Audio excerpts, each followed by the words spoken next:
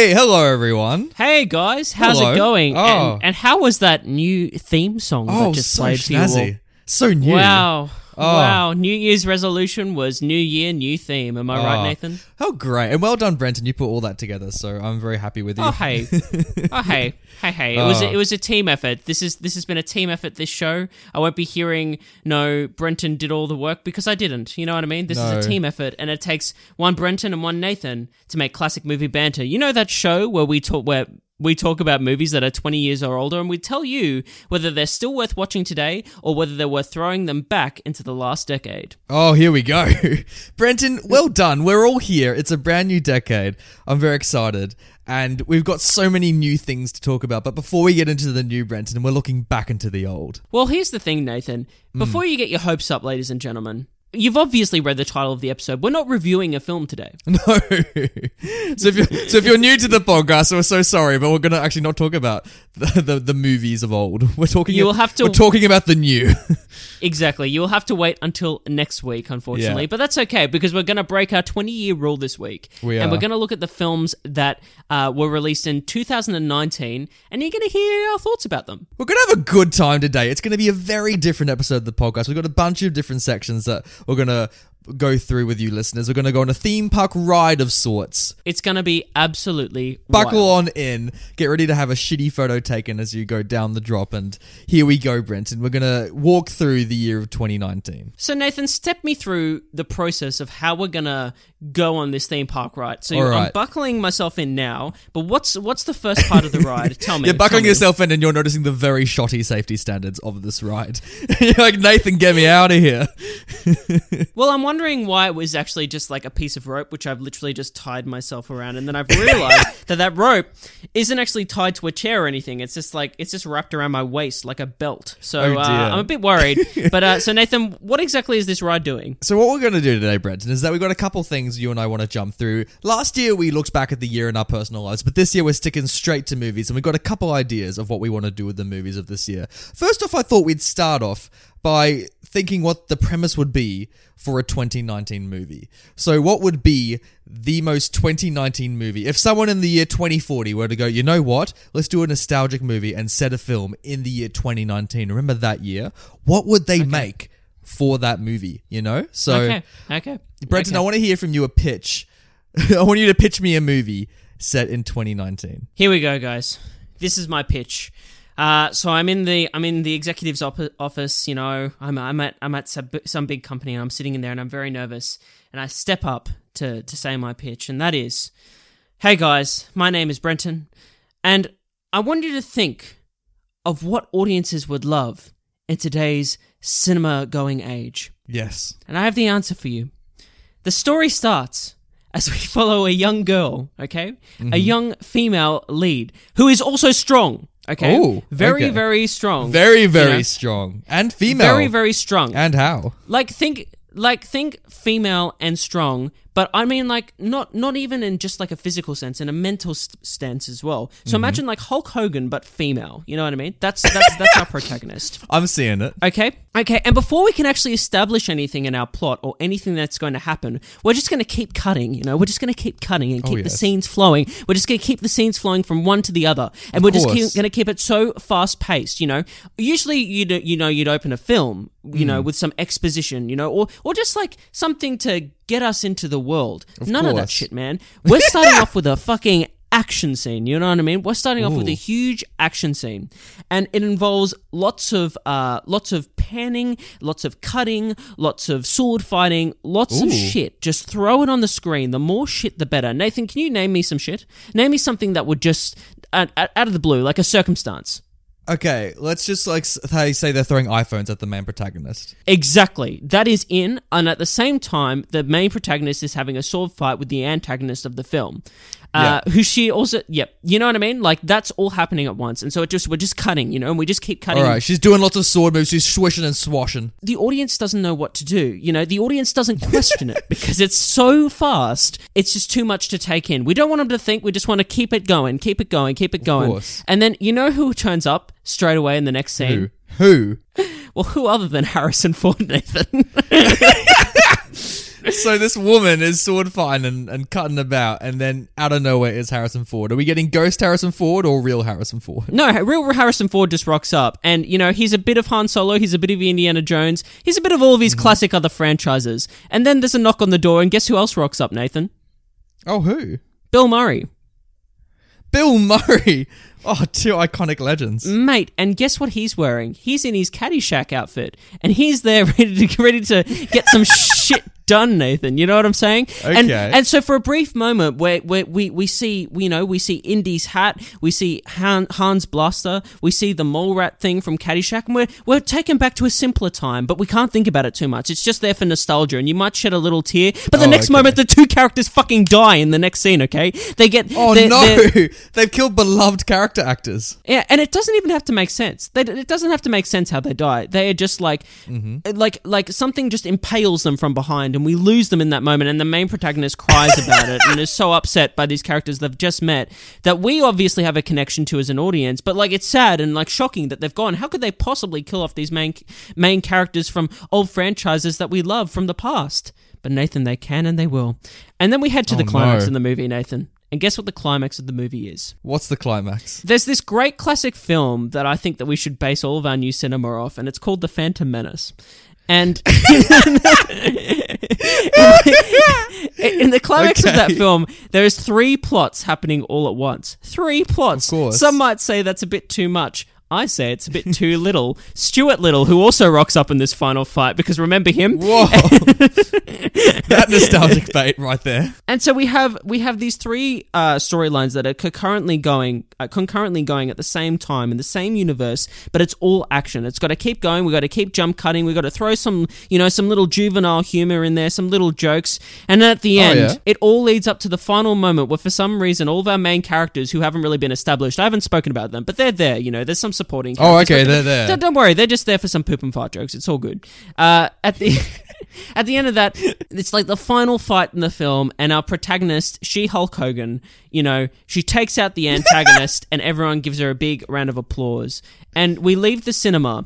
But you don't leave the cinema yet, because the credits are rolling, and everyone, you know what to do when the credits are rolling? Stay in your fucking seat, okay?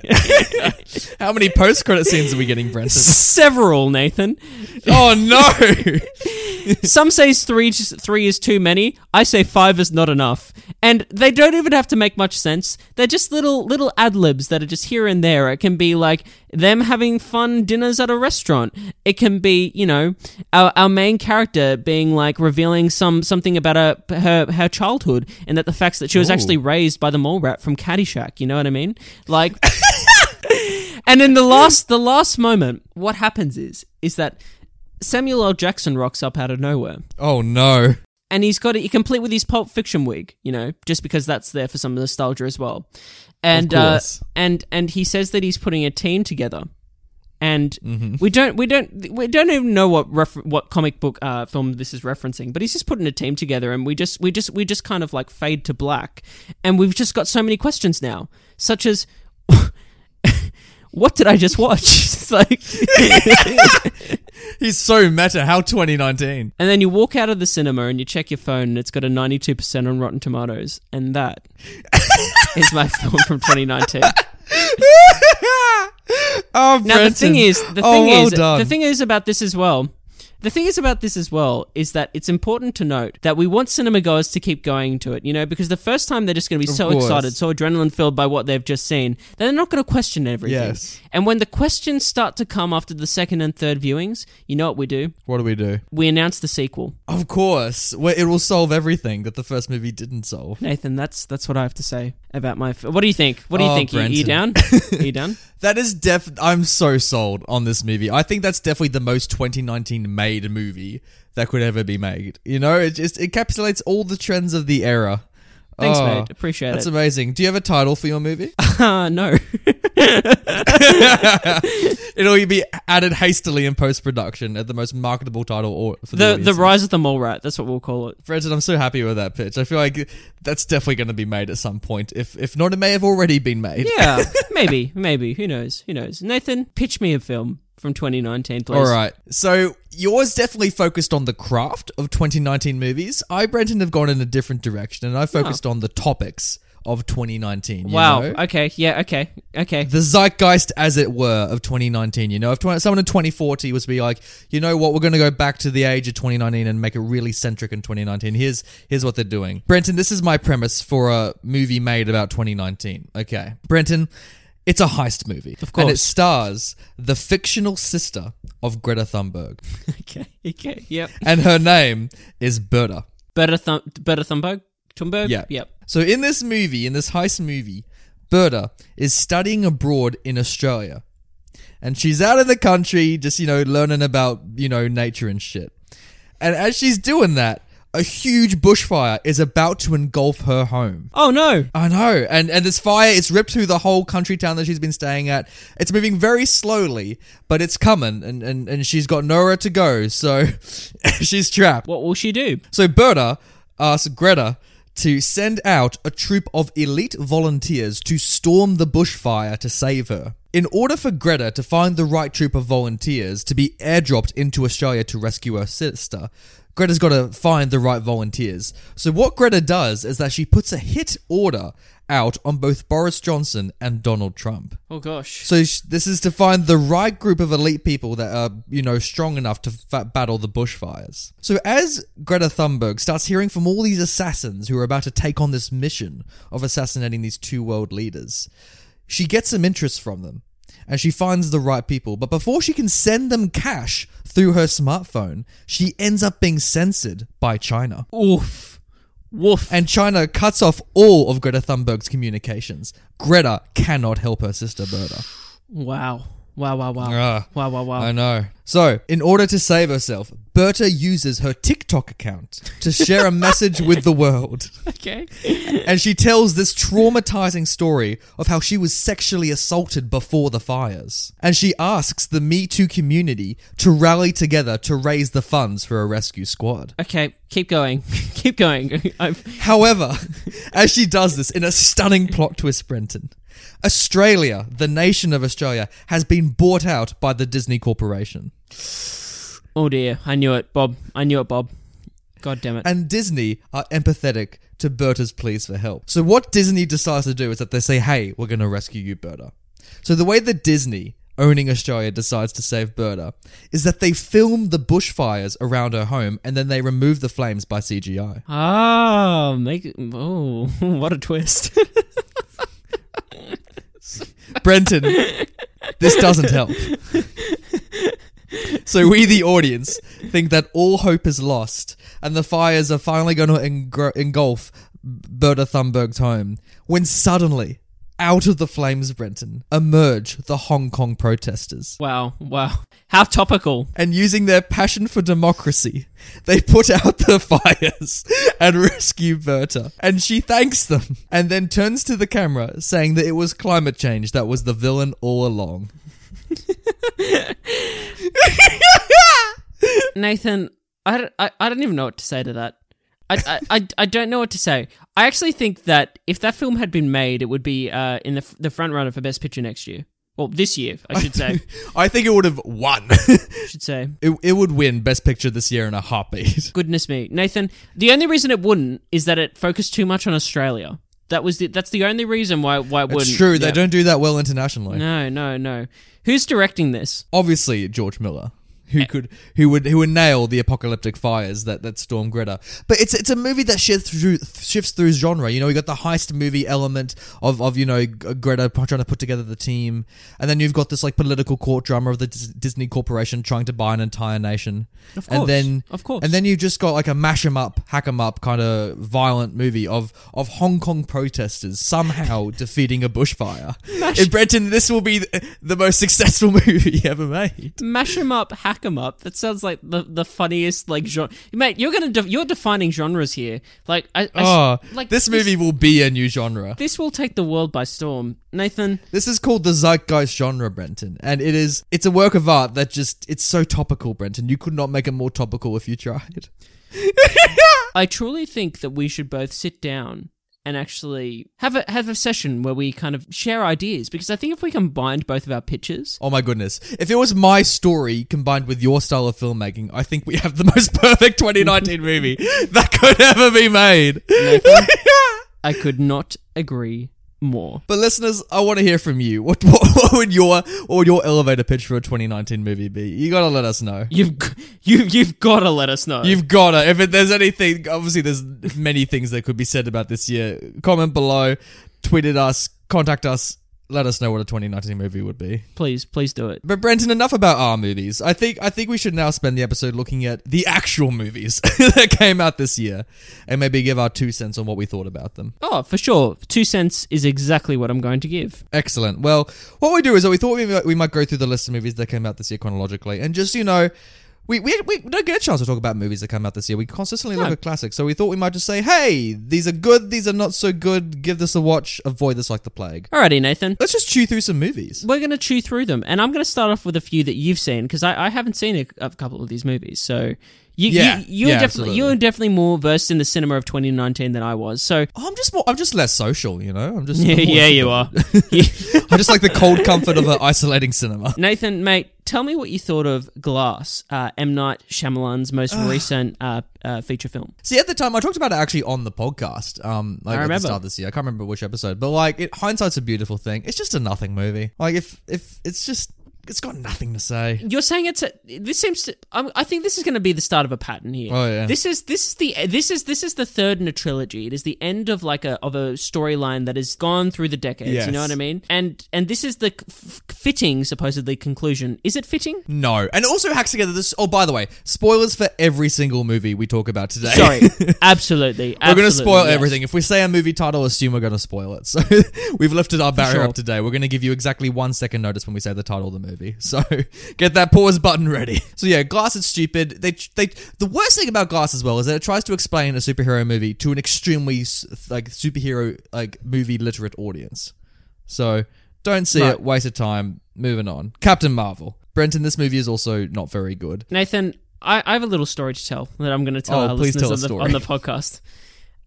So the was other it about night, you and me maybe catching a train? It was indeed about that. Nathan and I happened by circumstance to be on a train. We're on this train, it's about an hour and a half, let's say, that we're on this train. And I asked Nathan a very simple question. Yes. Could you rank all of the MCU films? And he said yes. And he did it pretty quickly, mind you. Mm. And you know what? He started at the bottom when he went to the top. And listeners, do you know what was at the bottom of his list?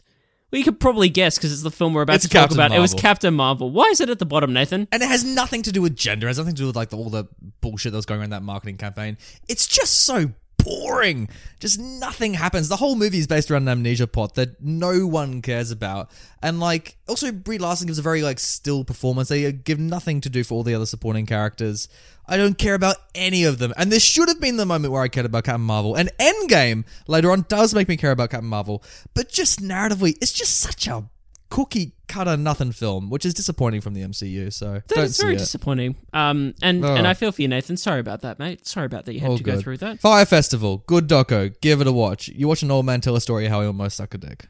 4 stars. No, whoa. Okay. It's good. Let's talk about the Lego Movie 2. Yes. What do you think about Lego Movie 2? It's all right. So when Lego Movie came out, I absolutely loved the Lego Movie. I thought it was really ingenious. I thought it was lots of fun. I thought it was a great screenplay. It was really heartfelt. I teared up a bit at the end. It was a good time all around. Should have been nominated for Best Picture, for Best Animated Film, Feature Film. All that's just been said can also apply to when Brenton lost his fees. Thanks, Nathan. As a follow-up, the Lego Movie 2 is trying to do some new things, which is, admirable, but it just gets stuck in a rut, I feel, at the start. Add an evil Chris Pratt. It's ugh. It just gets stuck in a rut. I feel like the opening act of this film, I think, is the weakest section of it. I think once you get out of the swamp that is the first act, we start getting, back to what we want. But overall, I think it's a bit muddled. I appreciate they try to do something new, and there's some funny moments, and there's some good... I like, it is smart in a way how it's like sending messages about how siblings play together. I do like that, and I was moved. I even cried in it. Yeah. With, like, the sister stuff. Like, yeah, exactly. I was moved by that too. I thought it was really, really kind of ingenious, like I said. But you and I both have sisters, so we both know what that's like. Exactly. It hit close to home. But overall, I just think it's a bit muddled. It's a bit of a muddled film, and it unfortunately the great moments it has are undermined by some bit of sloppiness. Let's say sloppy. From the sloppy to the unsloppy, Brenton. What do you think of Shazam? I thought it was fun. I thought it was a fun time. It is fun, isn't it? I thought this was probably, that's how I describe this film as fun. F-U-N. Good times all around, good performances. Oh. A bit of a, when you really think about it though, like as a film, it's a bit of a nothing movie, like in terms of what really kind of happens in it. It's like an origin story. I'm excited to see where we go with Black Adam and The Rock and all that stuff, Oh, that's going to be great. But also currently as we speak, like Black Adam opens like 2 or 3 months before Shazam 2. Yeah. So, and the next year, we're going to get a whole bloody Shazam party, I tell you exactly. What. Exactly. But for what this is, it's okay. I feel a bit fatigued by the genre itself, and it was nice that this came out because it kind of brought us back to like the closest thing I can say is like the Sam Raimi Spider-Man stuff. Like it's that kind of fun. Oh, it's as close as it comes. It probably is actually as close as it comes. Yeah, it's kind of that fun, nonsensical superhero, but still it's still pretty wholesome at the same time. So I appreciate that. Absolutely, I definitely give Shazam. If you've never seen a DC movie outside like maybe Joker or like Dark Knight, give this one a watch. This is like what superhero movies should be. Yeah. Speaking of superhero movies of what they should be, Avengers Endgame, Brenton. What do you think of Avengers Endgame? It was alright. It was alright. How dare you? You've stolen our future, Brenton. How dare you? It was alright. I think in terms of the Avengers films, I think Infinity War is a much better film.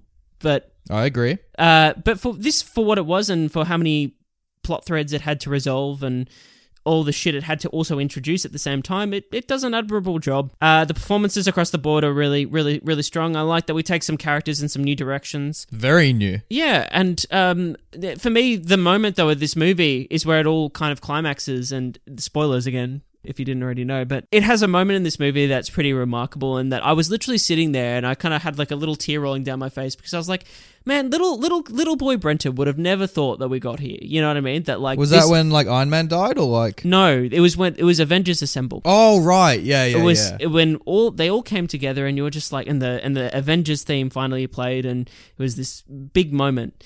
And and it was, the spectacle of it was pretty overwhelming, but at the same time, I was just sitting there thinking, wow, like this is what it was all leading to, and it's kind of like, wow, they did it. They managed to make and you did it with them, Brenton. They dragged you along for the ride. They managed to make comic books work as like a genre, I guess. So yeah, good on them. And we've seen so many fuck ups in the genre as well. So you really got to like give Marvel its due, like that it just consistently works, except for Captain Marvel. I guess so, but for me, when I think about films that I've watched this year, this doesn't really cross my mind. That moment does, but apart from that, I kind of forget about it, to be honest. I remember all the moments in it, but it doesn't. How dare you? I think Endgame is an extraordinary movie, Brenton. And like, it's true, you need to see all the other ones to really like get the extraordinary feel of it, but it's so good. It had one job, which was to have a successful landing. And when you think of all the franchises that ended this year, Game of Thrones, Star Wars, Terminator, all that, like, this is probably the one who landed its ending the best out of all of them. Yes. Like, yeah, I do like the last scene of this film. I think it's the perfect last scene. It's so poignant and it's great. And like, oh yeah, it's beautiful. Having Peggy waltz with Captain America, I was crying. I cried so much in this movie. I haven't wept in a film like this, I think, ever. I think this is the most tearing I've ever done. And this poor teenage girl sitting next to me, she was like 16 or something with her best friend. And she just saw me just like literally shake in my seat from all my crying. I'm like, after the movie, I'm like, I'm so sorry. But it's moving as hell, Brenton. And I don't know how the hell they're going to top it, but hopefully they do. And even if they don't, that's fine. You know what I mean? Like, that's okay. Detective Pikachu. Detective Pikachu. Oh, God. All right. So I love this movie. And shut up anyone who says it's not a good movie. It's a great movie. It's not a good movie. Brenton, shush. Okay. Why? I am a Pokemon fanboy. If you don't know, I love Pokemon. Yeah. Oh yeah. Go back to our Pokemon episode, listeners. Episode 51. Give it a watch. You'll hear Brenton nerd out. So for the listeners, in case you don't know already, I am a bit of a Pokemon fanboy, as they say. So I love the games. I used to collect the cards as a little kid with my sister. And I loved watching the anime as a little kid as well. So coming into this and seeing in the trailers and the promotional material for it, I was down for the aesthetic of the film and the world it seemed they were building. And that's the biggest pro in the film, is like how they capture the world of Pokemon in a live action setting is just it's perfect. Like, I love the designs of the creatures. Kiss. And obviously, if you're a big fan, like, half the movie is you just pointing out, going, I know that Pokemon. I know that Pokemon. Yeah, but for me, that was the most enjoyable part of the film, and that doesn't make a great movie. No. So I was like, oh, cool, it's Psyduck doing Psyduck shit. Oh, look at that, it's fucking Charizard. Oh, it is a very much movie for the fans, isn't it? But as a film with substance, it hasn't really got any. It's got a little bit, I guess, like in terms of its plot, and it's going for that kind of friendship will prevail over anything, family is important, all that shit, classic Pokemon themes. But the story itself is a bit kiddie, and I mean that. Really, I mean that a Pokemon movie is a kiddie storyline. What I would say in this film is that it doesn't treat the audience with a lot of intelligence. And what I mean by that is that like it treats it's a kiddie give it film. that. There's a difference between like a children's film and a kiddie film. A kiddie film is a film that is a film that the distributors have gone, let's make this for the kiddies, and so they've really dumbed it down and they've made. And it's like, please say that in the boardroom and not anywhere else. Whereas like another film we're going to talk about on this list, which I will not spoil, is a children's film, and it's got adult themes in it, and it actually explores. It uses the cinematic art form to like actually make some to make some art, I guess, for kids to enjoy that they can think about and they can consume, and they can consume and actually get something out of it, as opposed to just consuming for the sake of fucking, oh my god, look at that, it's a fucking Diglett, It's a Detective Diglett. Pikachu lost all credibility as an art film the minute they had Bill Nighy go on a rant about Pokemon merging with humans. Yeah, it was pretty boring. Godzilla 2, Brenton, you didn't see this. Have you seen any of those movies? Godzilla or Kong or anything like that? No, I haven't. Oh. I've seen bits of them. I've seen like clips from them, and they kind of make me laugh a bit. Godzilla 2, Brenton, it's not a very good film, but it has probably some of the best film scenes I've seen in a movie this year. Goodness me. Are you serious? Wow. Just go on YouTube and just look up the final battle where Godzilla's just like chopping up shop against all the other giant monsters, and it is beautiful. And for seeing that in a cinema, I was like gobsmacked. I'm like, this is it, like 5 stars. But is the rest of the movie good? No, Brenton. just YouTube it, just look up some clips. Nathan, you've got to tell me about X-Men Dark Phoenix, because I'm very intrigued about this. As to what the fuck happened. Like to be honest with you, like the critics, they beat up this film, Brenton. They took its lunch money and left it for dead.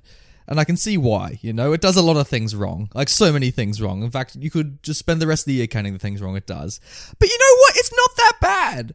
Like, it gets worse as the film progresses, but especially the opening 20, I was like full on board. I'm like, this is great. It starts off with them going to space, and there's a good heist mission, and all of the X-Men are like, you son of a bitch, we're in. And they try and, save an astronaut. But at the end of the day, the movie just fucks up because it has the most pale acting from Jessica Chastain, who gives the most, like, nothing performance. And, like, all the alien antagonists, they just don't express. That's, like, their soul-defying trait. And it's a beautiful representation for what this movie is, Brenton. Yeah. A paleless, nothing expression of a movie. Loved it for the F-bomb dropped by Cyclops, but that's it. Is the action at least good, or? You do see James McAvoy try and walk up a set of stairs. That definitely is probably the most tense scene of the movie. When I hear that, I instantly think of that scene in The Wolf of Wall Street when Leo tries to get in the car. It's literally that. Wow. They've almost like stitched like CGI Leo onto like James McAvoy. It's that carbon copy. Wow. Okay. Yeah. That's Dark Phoenix. But from the shit to the less shit, Brenton, we've both seen Toy Story 4. Hey, okay, so when I saw this, I sat there in the cinema and I watched Toy Story 4. And going into it, I was a bit worried. Oh, no. When this film was announced, I was very worried. But I had... Is it because of your encounter with Woody this year? No. Well, that came afterwards, and that has kind of ruined this film for me. No, all jokes aside. But should I tell that story? I don't know. Oh, someone might sue if you tell that story. Yeah, true. If you want to know, email us, listeners. We'll tell you about Brenton being attacked by Woody at some point. Long story short, Hong Kong Disneyland, toys. Woody may have come up and solicited me, but that's okay. That's all right. We learn to forgive and move on. But Toy Story 4, Brenton.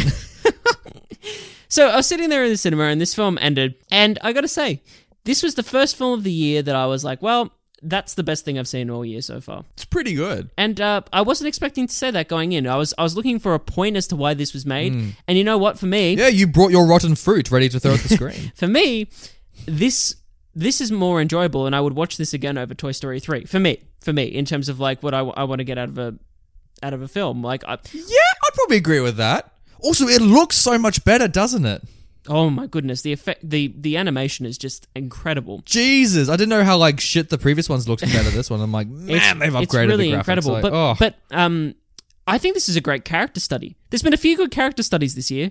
This is one of them, of Woody, and I think, and I really enjoyed it. Not enough Buzz Lightyear is probably my only con, but that's just a personal thing. And it's more, nothing to do. Same with Jesse as well. Sadly, that's more of a joke con, I guess, for me. But it's more like I was always the Buzz Lightyear kid. I was always like to infinity and beyond.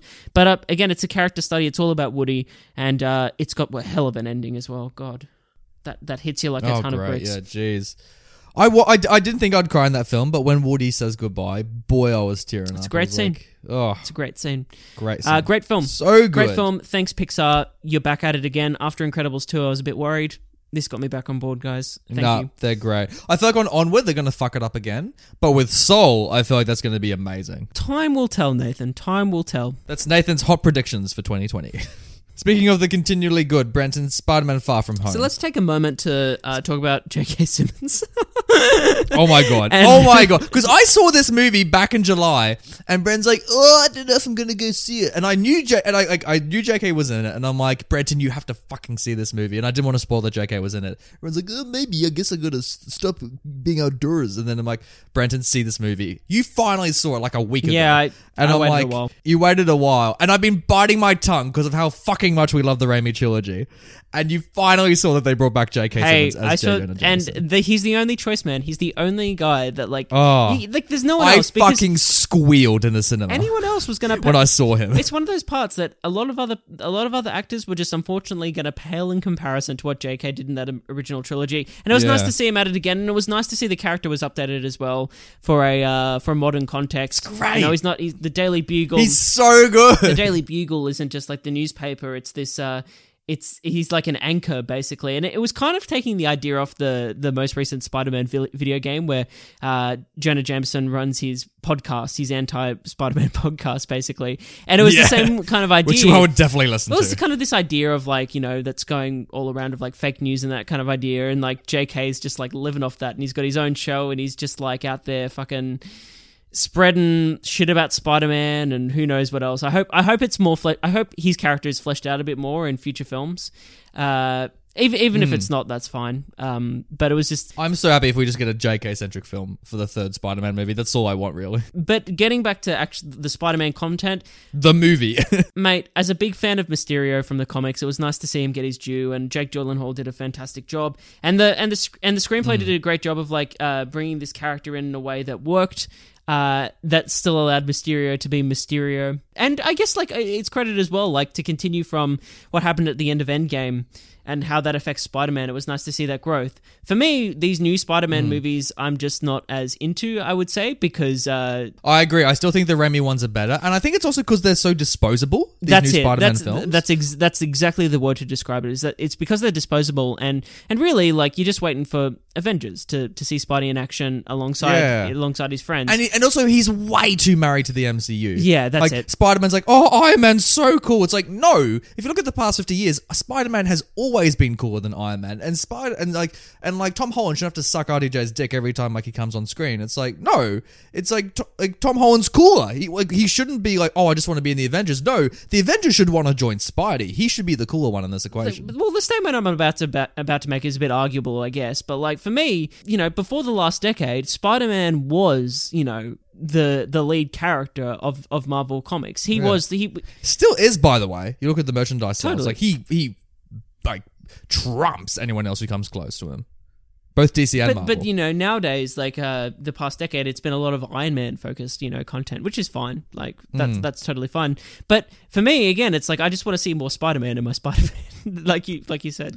Exactly, yeah. And I want it to be very Spidey related. I felt they also made him way too close to Iron Man, especially with Homecoming, how he gets that AI in his suit. And I'm like, no, you're just making Iron Man 2.0. Sure. And it's like same thing with the Iron Spider. It's like, stop making Spider-Man Iron Man. I know that worked for you, Disney, but Spider-Man as himself is cool enough, But yeah, disposable. That's a good word to sum it up. Here's hoping they bring in Kate Craven for the next one or something like that. Just a real small scale, good New York Spidey story. That's all I want.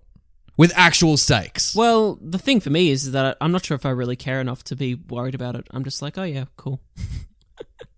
Well, they got J.K. Simmons, so we're going to be there opening day no matter what. Which is saying a lot for me, given... as everyone knows, the Spidey fan I am.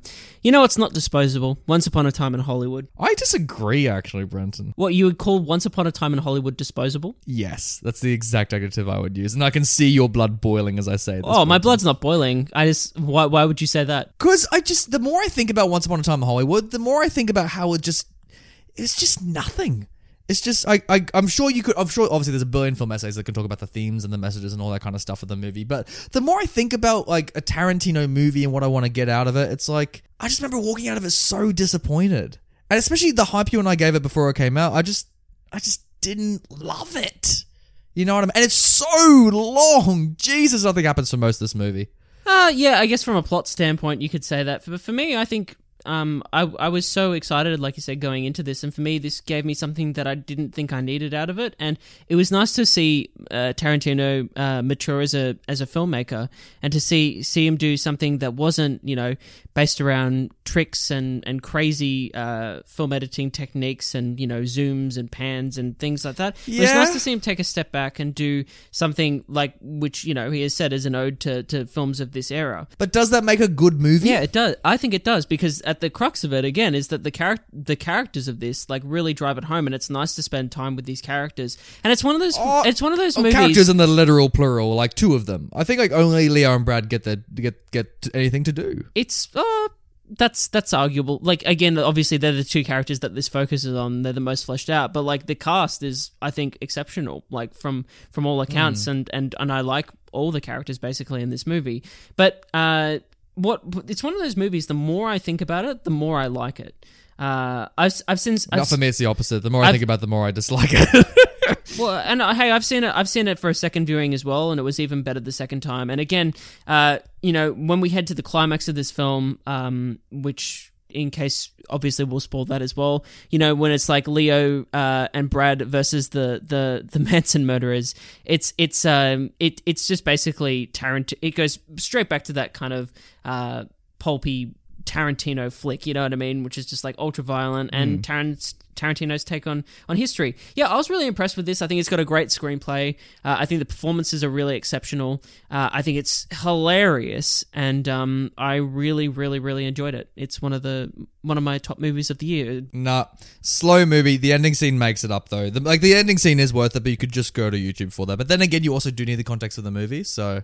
No, we're disagreeing strongly on this. Well, Nathan, tell me about Men in Black International. Jesus. If you want a how-to on how to like fuck up a franchise, look no further than Men in Black International. Wow. Wow, Nathan. It's just so bad. And I've seen Men in Black too, and like I didn't think that would make it any worse. It's the most nothing movie of this year, I think. And that is saying something as well. It's just there's no artistic vision. This film has nothing to say. It's the most cookie cutter you can make a cookie. It's like they made a cookie cutter out of cookie cutters. You know what I mean? Like, sure. Jesus, they waste the whole cast. You can tell easily that F. Gary Gray like hated this process because like there's so many random tone decisions that don't flow together. Like, ugh. I mean, the bright spot is like the little alien psychic, but even then, it's just nothing. It's just such a. It's so Sony. It's exactly what Sony would do with this property. Not to have a rant about Sony, because Sony do good things now and then, but like, it's the most like safe, tested blockbuster. Let's make this for all the world's audiences kind of movie you can get. You know, Nathan, this sounds sickening. It doesn't sound good. It sounds really gross. I felt really ill, and there's vomit in this movie, and I'm like, oh wow, the characters really do understand me. Sounds gross. Sounds gross. And speaking of a nothing movie as well, let's segue to Fast and Furious Hobbs and Shaw. which Wow. it may not be Men in Black International, but also again a nothing movie that also wastes a perfectly good Vanessa Kirby. Again, like, I've never seen a Fast and Furious film. Does this live up to the franchise? Does it offer anything new? I mean, here's the thing. Fast and Furious should have never been a franchise. It is by sure luck that these movies are still continuing. Like a million stars had to align for us to be having the fucking 9th one come out this year. Like, how are we here with Fast and Furious 9? Hey man, people must go and see it. I don't go see them. Like I said, I've never seen one, and I'm really interested to see what makes this franchise and what makes it interesting and why people are so attached. Obviously, maybe the characters are really interesting or something, but it's some of them's really good. I still argue 5's the best. And that alone is a good movie worth watching just as a standalone film, because it also introduces The Rock into the franchise. But outside that, I mean, everyone also raves about Furious 7, the 7th one. But honestly, if you're not, and obviously because Paul Walker died, but if you remove all that marketing hype away and all that sadness, there's not much of a movie underneath it. Just let it go. Just let it go, Brenton. Just let the past die. Are you talking about Disney? Nathan, let's talk about the Aladdin remake. Woo! Oh, Jesus. We both saw that, didn't we, Brenton? What did you think of fucking Aladdin? So, I hate this stupid remake shit Disney's doing. They need to fucking stop it. They need to stop it. It's and I get it's making money, Disney. I get that's why you're doing it, but please just come up with something new. Good Lord. Anyway, but despite that, you know what? Aladdin wasn't as bad as I thought it was going to be. I'll give it that. What? Oh, come on! Really? What was good about Aladdin? It's not as bad as what I thought it would be. That's not a good comment to say about something. That's the compliment you can give Disney these days, isn't it? That's not a great compliment for a film. You know what? Will Smith is being Will Smith, and he does what he can do with that character, given that it's legacy and the best whatnot. they can do without Robin Williams. Exactly, and he brings his own thing to it, which is, some of the shit that's added in it is really pointless and stupid. Just every addition, I hate the new sidekick for Jasmine. That was the thing I was referring to. Yeah, no. Jesus, I don't like Jasmine's new song right at the final battle. It's like, oh, you know what? I appreciate that they gave this actress, what's her name? I literally know as Jasmine from Aladdin. I can't remember. Great. And that's what she's great. She does other good things. I like her work. But that's what I mean. I like her work, and I like that they gave some stuff to do. I think that's great. But the song's bad. Yes, but it sticks out like a sore thumb from the rest of Megan's music in this film, and that's why I think it stands out. It's not necessarily a bad song. It's just that it doesn't really fit in the chronology of the music in this. Also, how bad should Jafar? Yeah, look, he's not as menacing as he should be. I'll say that. Jesus. Yeah. Even with Jafar, they fucked up. He's the easiest role to play. Even Iago, even the fucking bird, they managed to not do well. Nathan, would you say this is a nothing movie? Oh, definitely. This is the year of nothing movies, isn't it? I agree. Especially the year the franchises just buried. I agree, Nathan, and I think it's a sign that people need to start doing something about it, because this has been happening the last 2 years, and there's been more and more every year, more nothing films coming out, and I'm getting over it. In spite of that statement, Brenton, we arrive at John Wick 3, which is actually quite excellent. I'm so excited to see it. So tell me about it. This is so good, and despite everything we said, John Wick remains that golden goose that just bless Keanu Reeves and his little mittens, because it's so good. Honk. Sorry, that was the goose. Get away. Get away. Shoot. Go away, Untitled Goose Game. And Keanu Reeves is so good. And you know what? It's the best of the three. And that's saying something, because the second one's better than the first. They all get better, and this one's fucking incredible. How's the action? It's so good. Oh, it's so good. And they do so many new things. I think the best action scene I may have ever seen in my life is in this movie so far. And it's where Keanu and some henchmen are in a knife shop. And they just keep on going to the walls to grab all these different knives and just throw them at each other, and it's extraordinary. Wow, I gotta watch. And honestly, if you want to know if this is the franchise for you, just watch that scene and because you don't need any context for it. Just see Keanu Reeves just chopping up shop, and just see if you like it, and if you love it, just watch it. And it's so good. It's amazing. 3 of these exist and are all excellent in their own way. Wow. Oh. I gotta watch it. Nathan, tell me about Downton Abbey, the movie. The Downton Abbey movie. All right, Brenton, I have something to confess. I've seen all episodes of Downton Abbey. That's not something to confess. That's a statement to say with pride, Nathan. Yeah. It's a popular show. It's a show made for old people, designed by old people, for old people. You know what I mean? It's nostalgic for a time that no one alive could really remember. Wow, you're really letting the listeners in on your psyche right now, aren't you? Jeez. It's because I'm old, In one episode, you've admitted that you've got no social life and that you're an elderly man. Jesus, what a revelation.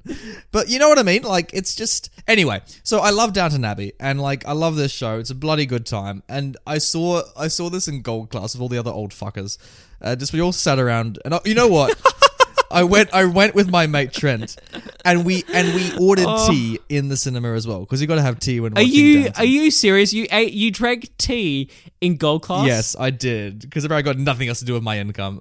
You naughty boy. Nathan, is Lily James in this movie? She isn't. So inside joke for the listeners: Lily James is who Brent and I both universally want to marry. She's just perfect, everyone. I think we can all agree. We can agree. And she's obviously in a very happy relationship, but you know, until the day comes, if she's ever widowed, Brenton, you know what you and I are doing. Welcome to Classic Movie Banter. Yeah. Oh, jeez. Nathan, speaking of Lily James, did you see... Oh, by the way, Downton's great. The movie's excellent. If you love the show, you'll love the movie. And do I need to watch the show to watch the film? Yes. And it's so fan servicey, you gotta. And you gotta watch the whole thing as well, otherwise you'll get none of it. Okay, that's not gonna happen. And he'll never see it. But the show's good too, if you want to see a good show. And if you're really ill, watch the whole series of Downton Abbey. But that's Downton Abbey, Brenton.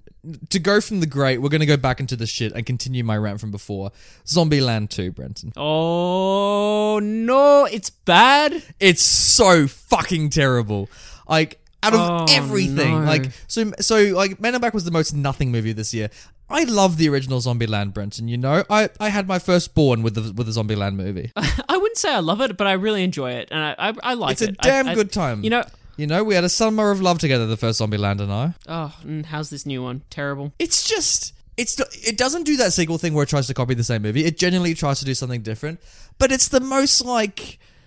It's like what a child would think a Zombieland sequel would be about, which is ironic considering this is made for adults. But you know, it's like let's do it's the most lazy premise with the most lazy writing. It's probably the most lazy film of the year. Where they're like, let's make Woody Harrelson fall in love, and maybe they all got to start a family, but then there's more zombies coming. It's just. It's just an abysmal mess from start to finish. There's a couple good jokes. The best thing about this movie is that there's like a new side character who's like a stereotypical dumb blonde who's genuinely funny and genuinely excellent, and she is going to have a great career ahead. But overall, the humor doesn't hit the mark. Oh, jeez, they waste Rosario Dawson. It does have an extremely excellent post-credit scene that I don't want to spoil, but just type into YouTube Zombieland 2 post-credit scene and just watch it in full. And it might be the best thing you've ever seen. But it's a post-credit scene, Brenton, so I'm not including it with my rating on the movie. Okay, which is thumbs down, apparently. Oh, my thumbs are buried in the soil. I guess I'll just watch the first film again. Well, Nathan, guess what we're talking about now? Is it Todd Phillips' Joker? Yeah, you're right. How did I know? It's almost like we have a list in front of us, Brenton. Nathan, so I was excited about this film coming out. I was interested to see what Todd Films. You would text me every morning with the countdown to this movie. I would. And I was excited to see probably the best actor working in the industry today, Joaquin Phoenix, and what he'd do with this famous character. Yes. And I saw the film. You saw it. You know, it's pretty good. It is pretty good, isn't it? Yeah.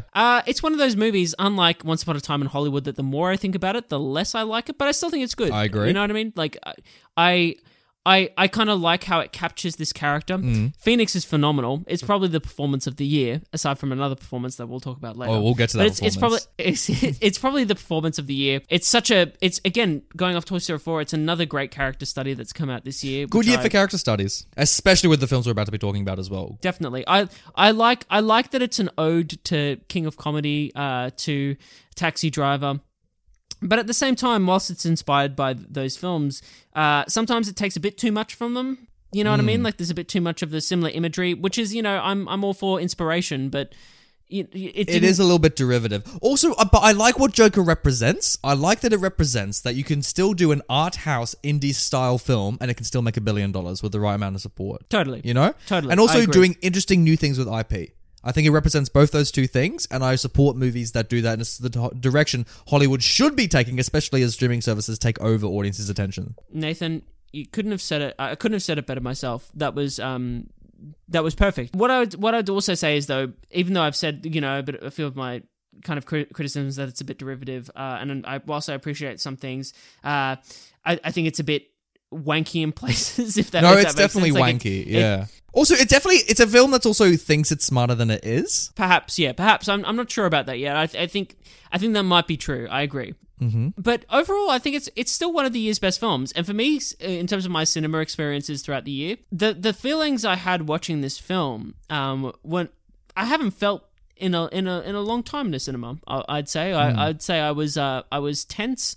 I had adrenaline pumping through my veins. Ooh. You know what I mean? Like I was into it. And I guess it's more in retrospect that I realized some of the criticisms. But walking out, I was like, yeah, I haven't felt like that way in a cinema in a while. So thanks to Joker for that. Appreciate it. But so it must be doing something right if I'm feeling that in the cinema. Is my point. Yeah.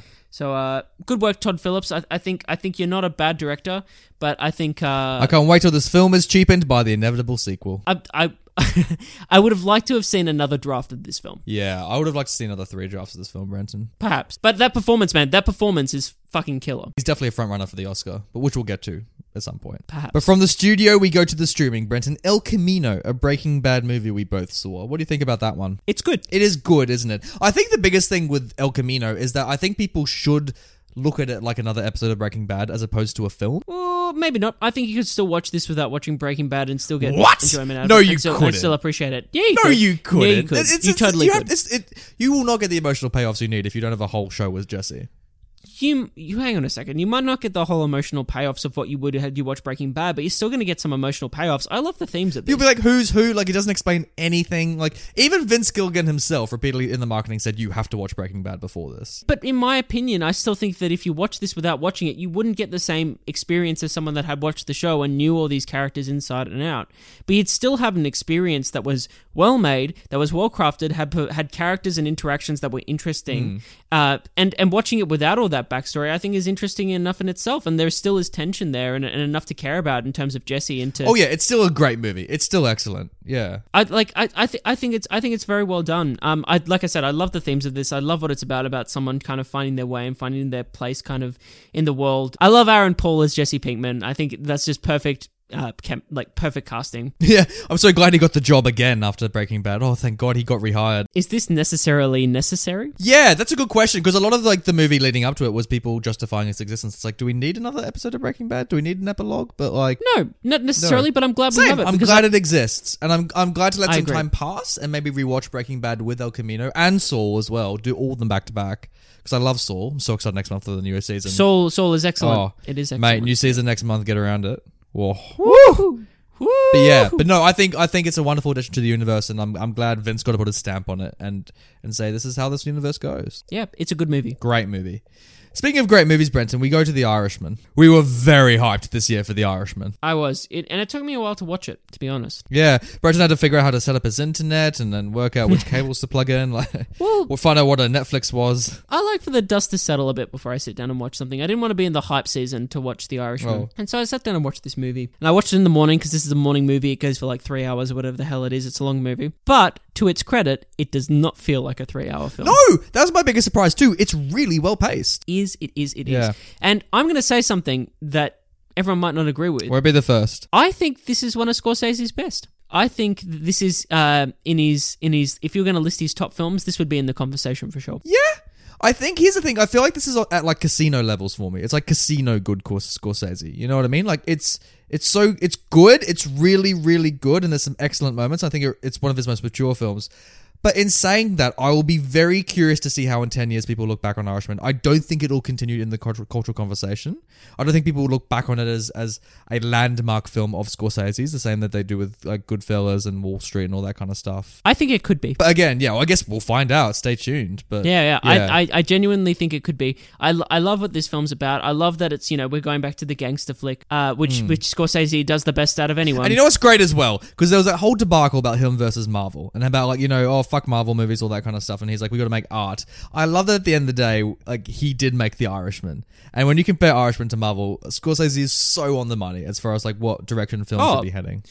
Absolutely. In terms of like someone that understands cinema and how to make movies, mate, Irishman stomps all over Endgame for me. Like, it completely, like, and what it represents and all that kind of stuff. And even someone who is so fanboy for Avengers, I'm like, no, Irishman is what movies should be these days. Totally. But let's talk about the performances here. Like, these guys, Joe Pesci, mate. Joe Pesci just has nails often it. been someone that's typecast as like, you know, the angry little. Reprising his role from Home Alone in this movie. But what I love about him in this film is that he has all the power. You know what I mean? He has all that anger. He's not giving it to the people. But he's he still conveys it, but like through his stillness, through his eyes. You know, his performance is so contained, and I think it's just some of his best work, to be honest. Same, actually. It's probably the best thing he's done since Goodfellas.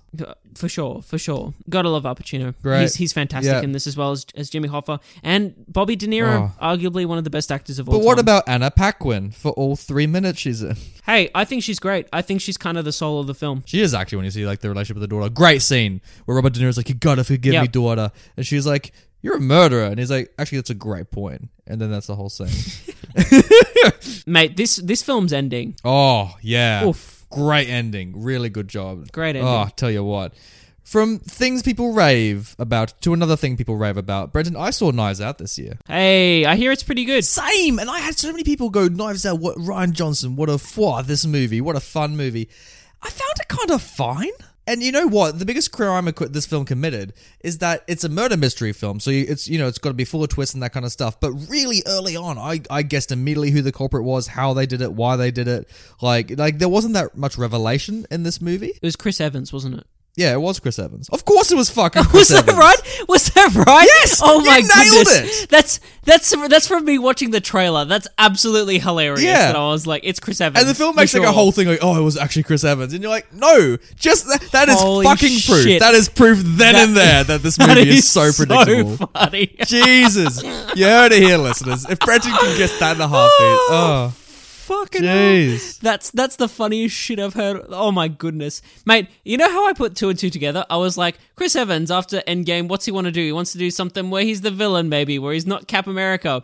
That's one reason. The second reason is that all that marketing campaign, I was like, that's the shiftiest motherfucker out of everyone that's been introduced in this trailer so far. That is hilarious, man. And that is what's wrong with this Extremely movie. Like, you wrong. just said it yourself. The fact that I just picked that is like a fucking joke. Also, it's so weird. It's like I feel like God. Ryan Johnson was trying to say something about immigration with this movie, with like the assistant. Oh, really? Like, yeah, it's like because Wow, they're in like okay, this like cool. old timey house, and they have like a Latina, house assistant, and maybe she's the main suspect, but then she's like, I'm inheriting money. I don't know, and it's just. And also, it wastes the whole cast. Like, they give Jamie Lee Curtis nothing to do. They give, like, Christopher Plummer nothing to do. It's just... They do their best in the situation. I do like General Zod in this. I'm forgetting his name. Oh, Michael Shannon. Thank you. Yeah, he's got some great stuff to do. But at the end of the day, it's just... And Daniel Craig doing a Texan accent is the funniest shit I've ever seen in my life. Hey, man, I don't know how I feel about Ryan Johnson. You know what I mean? I think... I kind of want to watch this to see it. Like, I feel Have you seen his other work? Have you seen Knives Out? I'm sorry, have you seen Looper? Yeah, I have. I think Looper's Looper's a hot mess, isn't it? I enjoyed Looper watching it, but like then you think about it. It's a 2019 film. It's one of those ones you watch and you're like, oh, cool, that was cool, and then you're like, hang on Wait second. a minute, this is actually not that good. wait a hot second here. So yeah, I've got no real inkling to watch that again. But he's working television on Breaking Bad, and he's great on TV. Is wonderful. But except for that Fly episode, Jesus, that's what the worst thing about Breaking Bad. Are you kidding me? Are you one of those people that like the Fly episode? Yeah, I do. Oh, I think get out! When I first watched it, I was like, I would have been 16 or something. So I was like, it's the most soliloquy-based episode. Nothing's happening. And then I watched the series. I've watched that series multiple times. As you know. Same. And every time I get to the Fly episode, it fucking like halts and then withers over and dies. It's fantastic. It's just them going, the Fly's a metaphor and it's so allegorical and our lives are not changing. It's like, yeah, I get the message. And I still think it's a poorly executed message. Oh, wow. I think it's well executed. Brendan, I'm throwing rocks and I'm throwing them all directions. Oh, goodness. Which takes us to The Lighthouse, Brendan, which you and I both saw last night, but separately. We did. We did. You kick us off, buddy. Well, it's funny, we haven't talked to each other about Lighthouse before, so what do I think of The Lighthouse? It's a very deep movie. I think there's a lot of themes, there's a lot to be read into The Lighthouse. I think it's a film that does say quite a lot, and there's a lot of meaning, It is a film, Brenton. I think it's probably the most filmy film I've seen this year. It's very artistic, it's well shot, it's well directed, it looks gorgeous. Oh, gosh. It looks This so movie's beautiful. beautiful. This Oh. movie's beautiful. Mate, tell you what, I'd smack that in the lips. Stunning. Why aren't we talking about this film more? Why isn't it in the awards conversation? That's so true. This feels like the dark horse movie of the year. You know what I mean? The one that last minute's just going to snatch up all the awards. Because I think Robert Pattinson and Willem Dafoe, both of them, give the performances of their lives. I agree. I think Dafoe, I'm a big fan. You know I'm a big fan. We all know you're a big fan. We know we're both big fans of Dafoe. I think he's one of the best actors working. Soul says I. We're going to put up the lighthouse. It's like, is that Welsh? I have no idea what accent he was doing in that movie. This was a tough film. You know what I mean? This had a lot Well-paced. riding on those performances. Yeah, well paced, great fucking screenplay. Yeah. Like we said, beautifully well shot. And you know what? This is a great screenplay that it could be a two-hander play, but it works better as a film. I in was my thinking that opinion. the whole time. I thought this would be a better play than movie. No, I think it's a better movie than a play, but I Whoa. think it could be a play. But when I thought about it being a play, I was like, no, because the camera, like, and the director is like a character in itself. You need that visual imagery in it to make it work. And I just think I just think it's great. I think it's really, really It is fucking really good, excellent. and it's worth seeing. I think it's also probably the most rewatchable film I've seen this year. Like, this is one I really Wow, want to see a yeah. couple times, just to because just seeing it, I was like, kind of getting what it was about, but also because it's so littered with unreliable narration the whole way through. You're like, is this happening? Is this surreal? Is this an actual thing? And so I really wanted to sit down and just chew through it and really try and understand what's going on. It feels like The Shining and BioShock Infinite had a love child, and that's what this movie is. wow, that's a way to sum it up. I think it's like a Sam Shepard play. It's that's a good like point. It's like Sam Shepard meets BioShock Infinite, like you said. Yeah, that's exactly what it is. And I love it. It's so good, Brenton. There's a great mermaid It's in it. very good. I love the tentacle stuff. You see a bird getting beat to death. What a scene. Holy shit, dude. That was a good scene. And it goes for like a minute. That was fucked up. That I was so like, oh, fucked up. I love the birds in this movie. They're just like, they're all fucking like, are you fucking with us, Robert Pattinson? He's like, fuck off. Hey man, Robert Pattinson, Oh, how good is his Brooklyn accent? Like, oh. great. I think he's outstanding in this film. I think he was really good in The King as well. Which oh wait, we didn't talk about that. Oh, yeah, how's The King, on Brenton? Netflix? It's enjoyable. I think it's quite good. I think it's a good kind of period historical film that's also quite quiet. Again, it's a character study. Who would have thought in 2019? Ugh. And Timothy Chalamet's great. He's great. So it's worth a watch if you're into like period historical dramas. It's a solid one of those. And Robert Pattinson, fuck man, he's great in that as well. Oh. He's got a smaller role, but he's really good. I'm glad to see that he's having a resurgence. I know. And you know what? Seeing these films that he's been seeing, Lighthouse this year makes me think he's going to be an excellent Batman. Like, they picked the best person Absolutely. for this. Oh. But you know what? It's whether or not the film itself is going to be good when it comes to Batman. Like, it's like Ben Affleck. Exactly, You know? yeah. It you watch depends on the Batman versus writing. Superman, you're like, that guy could work as Batman, but you know, it's just not working because Batman versus Superman. Yeah. Holy fucking shit. Brenton, speaking of holy fucking shit, we arrive at Star Wars: The Rise of Skywalker. Do it! I saw this opening night. I think you saw this like a couple of days after Brenton. Yeah, I saw it opening weekend. Yeah, you saw opening weekend. Guess what? The cinema had probably 8 people in it. Wow. That especially in Sydney as well. That's saying something. Like, Yeah, it's fucked. wow. Brenton, what do you think of Star Wars Episode 9? Okay, so this is the movie of the year that the more I think about it, the more I fucking hate it. So I agree, actually. And I'm so upset that I'm saying this about The Rise of Skywalker because I don't want to be like that with it. because at the end of the day, this is the culmination of this third trilogy of Star Wars Yeah. films of this. People have and been saying the 9 films, but honestly, if you do look at the Disney trilogy, it's not. The one job I had was to wrap up the sequel trilogy. Yes, maybe the 9 films, but more the sequel. And you know what? For some of the interesting ideas that The Last Jedi had, this obviously retcons them all. But not only that, this film makes that trilogy nothing. Exactly. This was the film that finally had to deliver a thesis statement on the Star Wars sequel trilogy. Say, this is what it's about. Here's the message. This is what we want to say about this universe. And it stumbled on the court, dropped the ball, and accidentally landed its head in like a fence spike. Yeah, look, it's not great. It's really a bit of a fucking mess, to be honest. It really is. It's And like, there's a billion YouTubers who could go to that go into detail on this, and like, there's going to be a billion video essays going about what went wrong with this movie. So like, Yeah. But for me especially, as someone who loved Force Awakens and Last Jedi, especially Last Jedi, who was so fucking excited about the narrative decisions it took and the interesting directions it went, this made me I can't believe Disney listened to the trolls and completely undone all the things that Last Jedi did. It's like, and not just the trolls, obviously there are normal people that dislike Last Jedi as well, but like, it baffles me how unconfident Disney was in their own movie, and they just thought, fuck it, let's make the most safe film, and ended up just squeezing ourselves to death. What's interesting is that it's obvious that they thought it wasn't safe, that they thought they were making a lot of big fucking decisions, but at the end of the day, these decisions that are made about characters, about the universe itself, about the lore of Star Wars, even of the Force and all this stuff, none of it is grounded, and none of it is serving the actual story. So what you're left with is fucking Emperor Palpatine going, ha! And then like lightning fucking bursts out of his hands and goes into space and electrifies all the ships in space, and literally people laughing in the cinema. There was 2 films this year I saw that people were laughing at in moments. Laughing at the films, not with the movie, at the movie. And this was one of them. Brenton, should we talk about the other one then? Yeah, I got nothing else to say. I got nothing about else to Star say Wars. too, It's Brenton. just- This whole podcast, Brenton, we've been leading up to this moment where finally we have a new movie, and it's Cats. Guys, Nathan hasn't seen this. Yes, and I'm so sorry. Actually, you know what? I'm not sorry. I'm not going to apologize for not seeing Cats, because this whole fucking podcast, Brenton made me sit through the stage show, which I hated, and it stands as one of our most hated movies.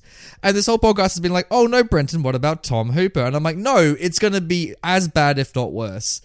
And then the movie came out, and to the surprise of no one, this movie is horrendous. And yet Brenton persisted, and you still saw this. Hang on a second.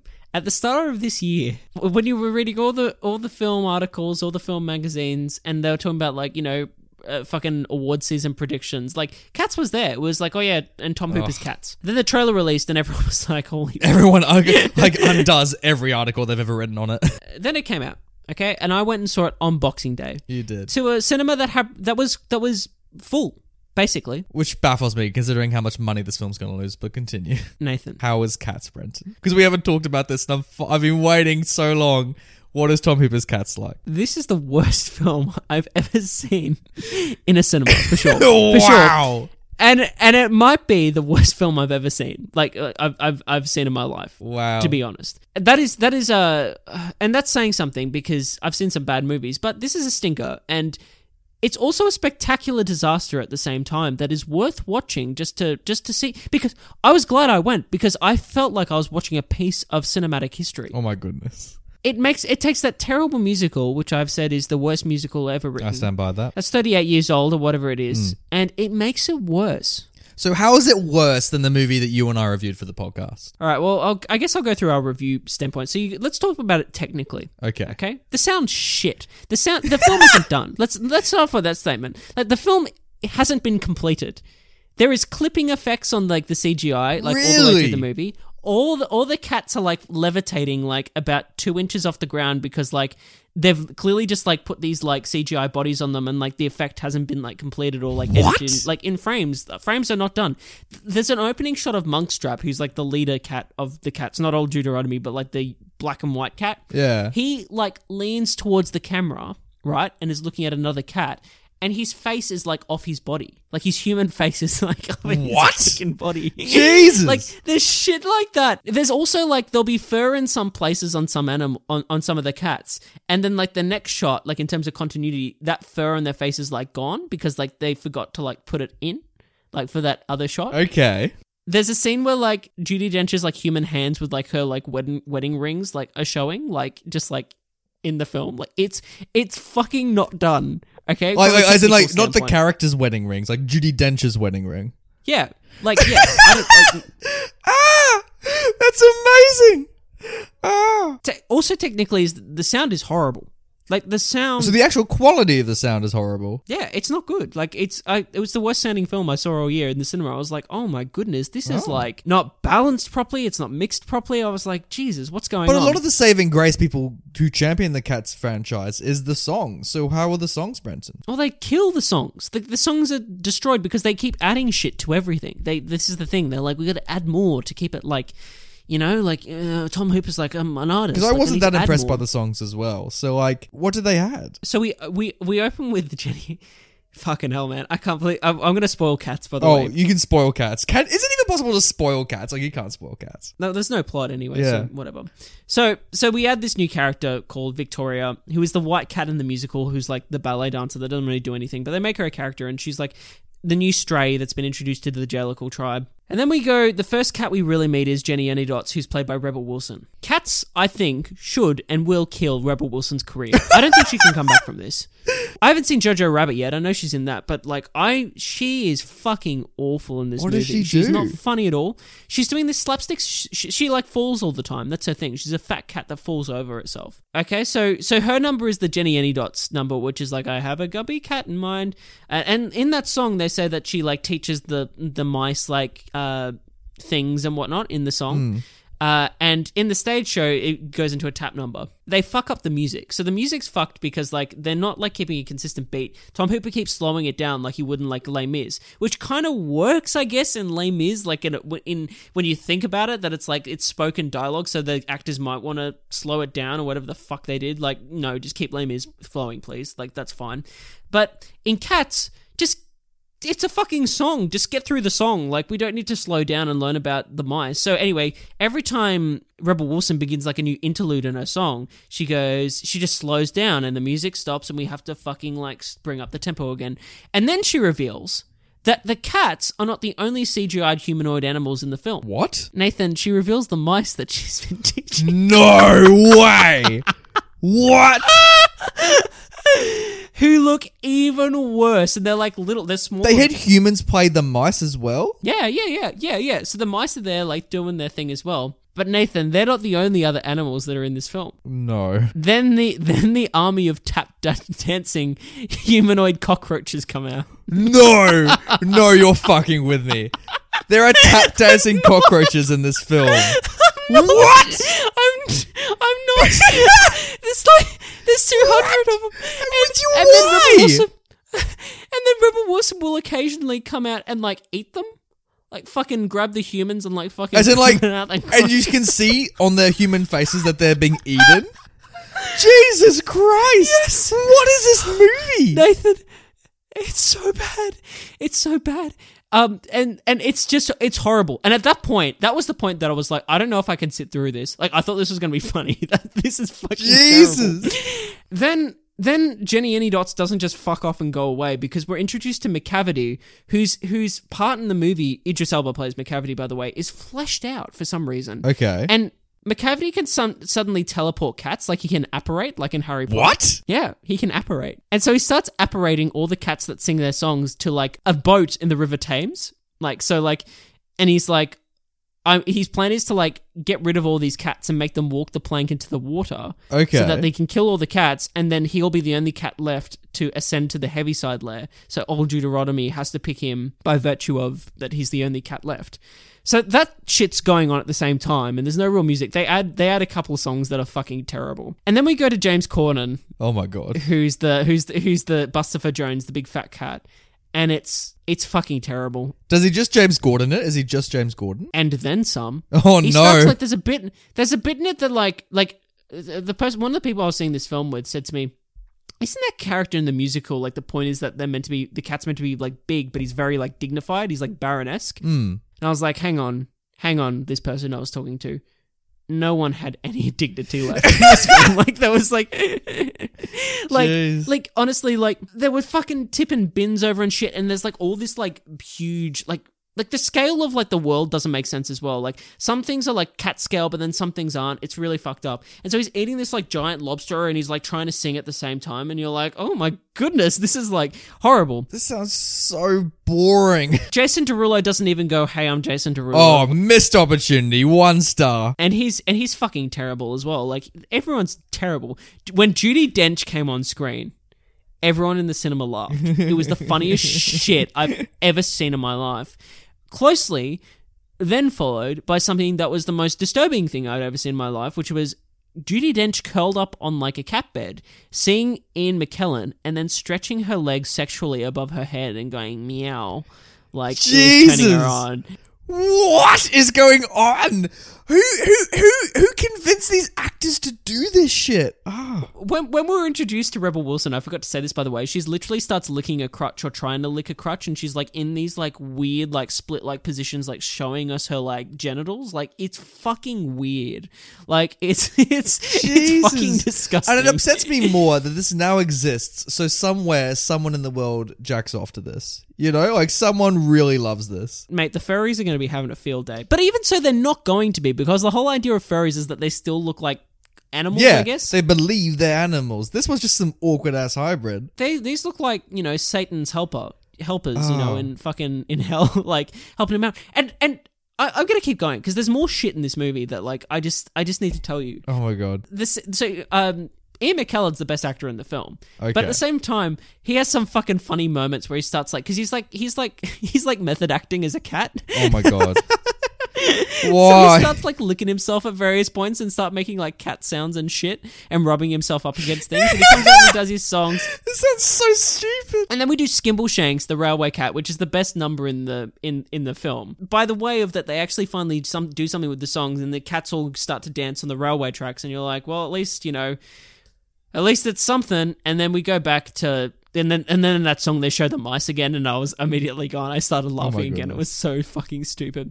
Anyway, so this whole McCavity thing is like built up throughout the movie, and then Taylor Swift comes down and does like one of the worst songs in the film, which is the McCavity song, and she has this horrible English accent. Oh, by the way, Jennifer Hudson's in this movie as well. Oh, right. How was Memory? Oh, terrible. Like, oh, really? Everyone's like, oh, that's the showstopper. Like, that's the saving grace. And it's like, it's not. She's going for, like, the Les Mis, like, the Anne Hathaway supporting actress Oscar.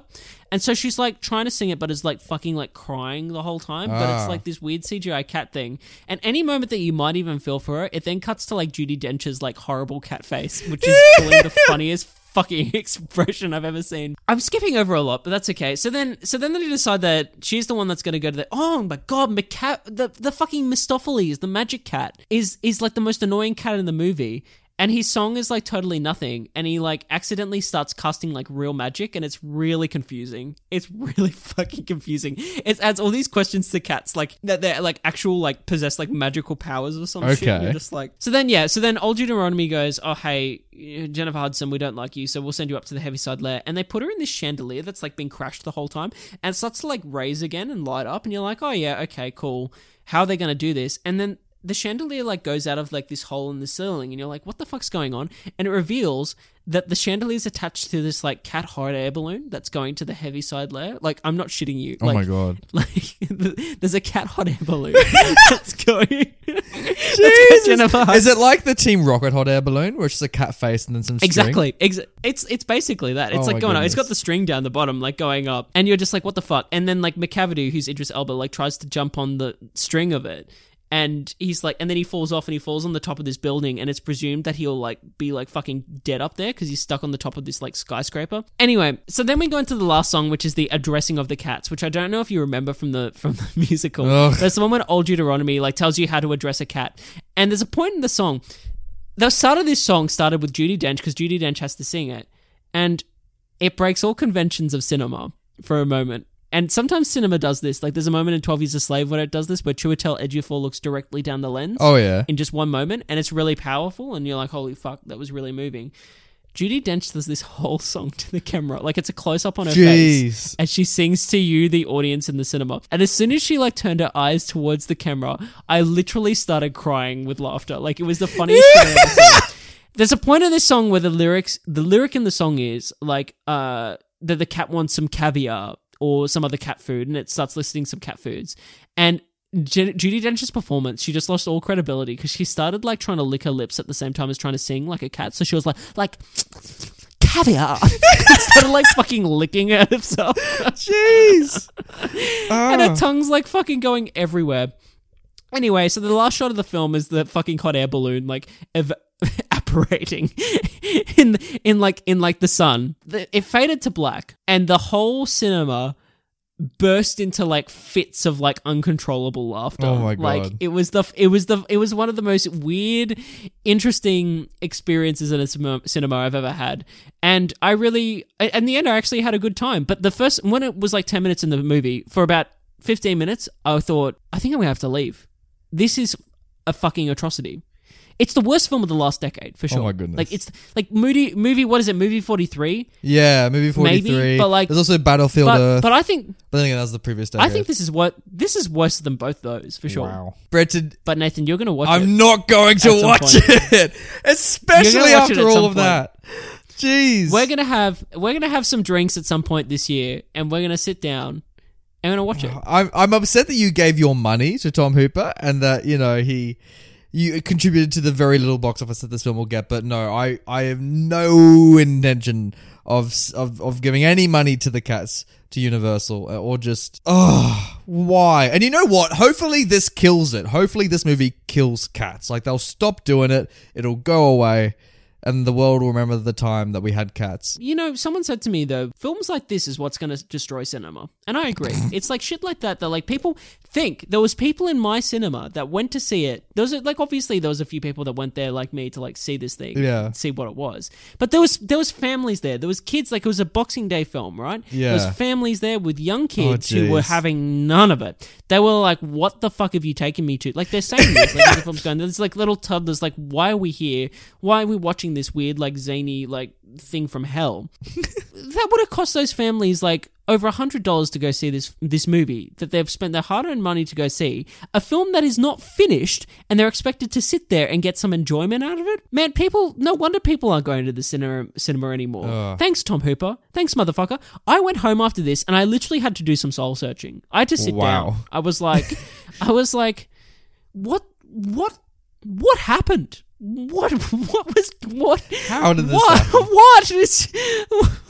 Oh, you can't see it, audience, but Brenton's just got his head buried in his hands, and he's just lost all sense of plot. All right, well, Brenton, that was the year 2019, and so let's have a break from 2019 for a moment. Let's have a breather after your traumatic experience with Cats. Let's take this opportunity to start a new tradition, and what I want us to do, Brenton, is I want us to look back on just the movies we've watched in the podcast. And as a little thing we could do, maybe once a year, I want us just to list for the listeners who haven't been bothered to listen to all of episodes, and list the top 5 and worst 5 movies that you and I have reviewed so far. Over the whole podcast? Over the whole podcast. So just movies that you and I have reviewed. Obviously this episode doesn't count, but just like movies we've done an episode on, I want us to list the best 5 that we've done and the worst 5, and just give our own personal opinions. So I'll start us off, Brenton. So my top 5 movies that I think we've reviewed so far, in my opinion, number 5, I think, is Escape from New York. Number 4 is The King of Comedy. Number 3 is Leaving Las Vegas. Number 2 is Raging Bull.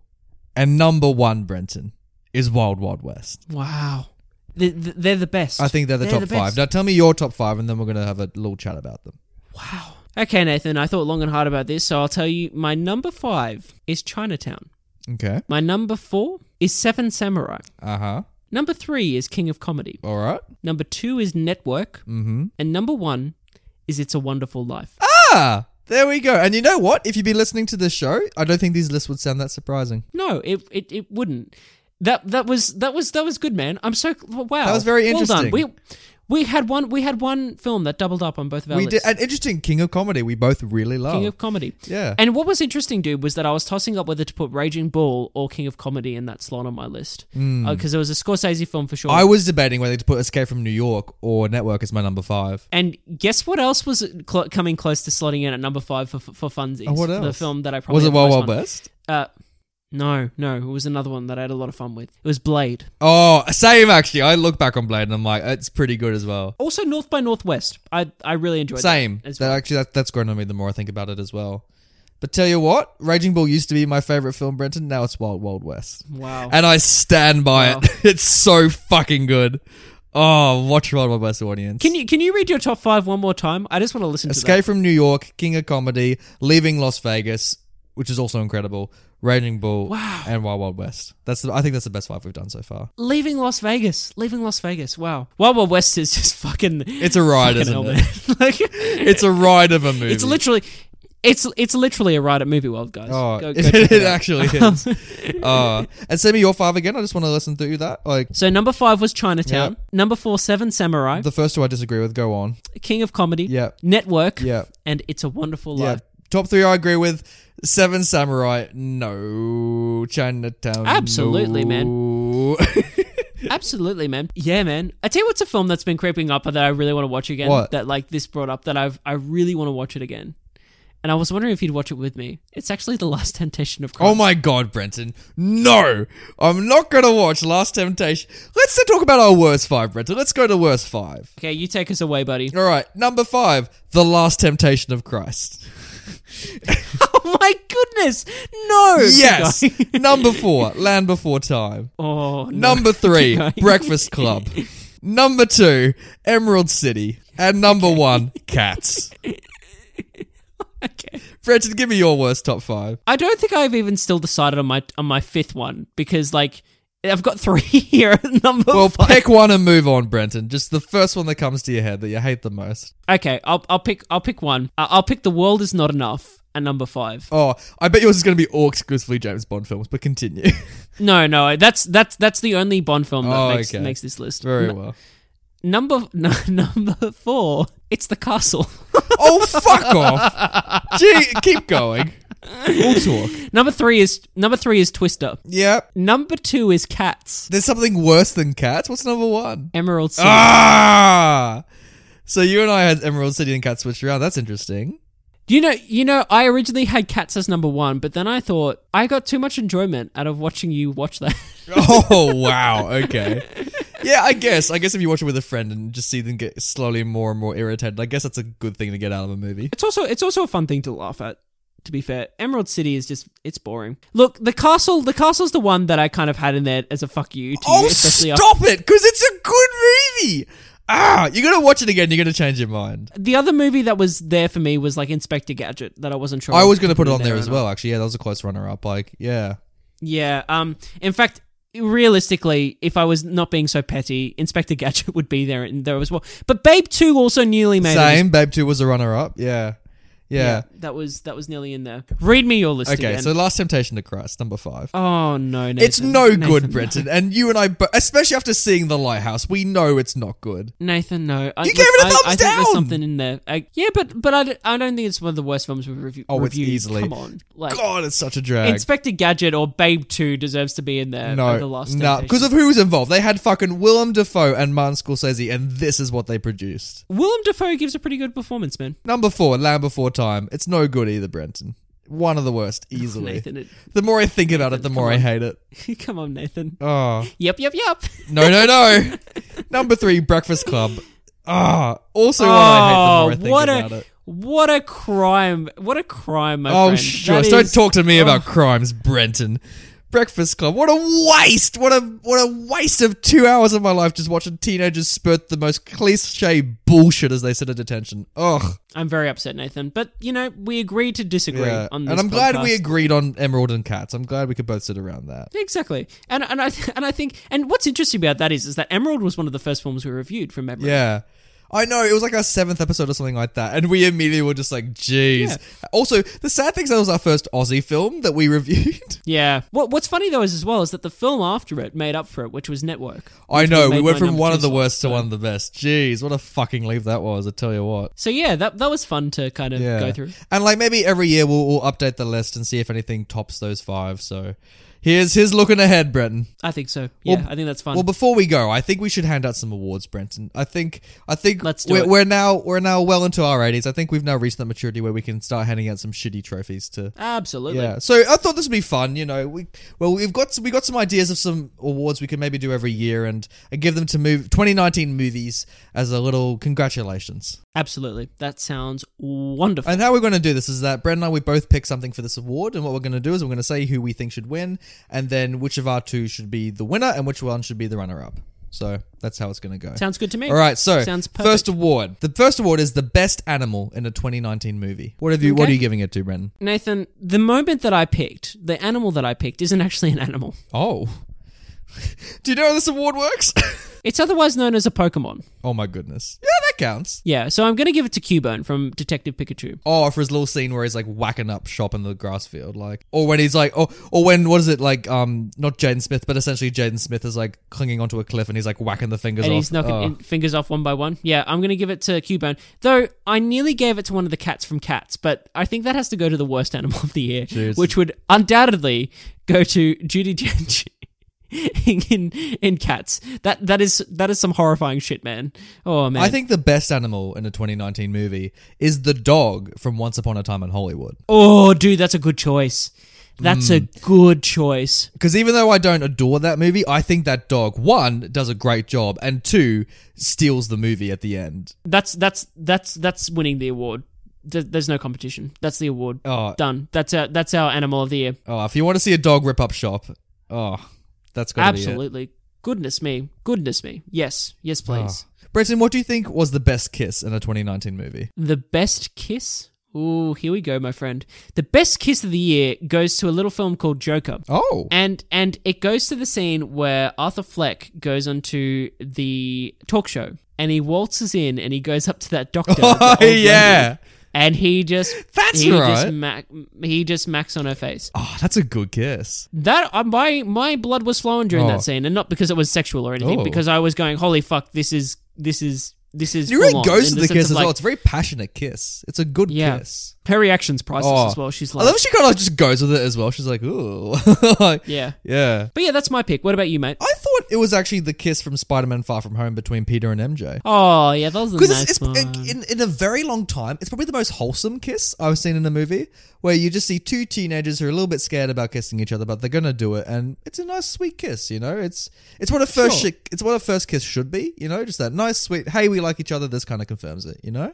So what's the best kiss then? I think it's the Joker one. I do too. I think I had a lot more fun with the Joker kiss, and it makes me smile when I think about it. You know, Joaquin Phoenix, when he's in prison, he's still probably kissing all the nurses out there. It doesn't make me smile at all, but you know, I think that's why it's an interesting choice. As a little tangent, the two characters I think that should have kissed but did not this year was our two leading characters from The Lighthouse. You know how they have that? Oh my goodness! There's almost a moment where they almost kiss. They're so close to kissing. Exactly. At one point. Yeah. Yeah. Oh, that would have been a great kiss as well. But yeah, I agree. I think yeah, we have to give it to Joker. Yeah. What a good time. All right, Brenton, I want to hand out an award for the 2019 movie that should be in the MCU. This was a tough one, my friend. This was very tough. What movie do I want to see in the MCU? They're going to be interacting. I want to see this movie set in MCU. And I really thought long and hard about this one. It's between two, and they're both pretty funny in their own ways. Okay.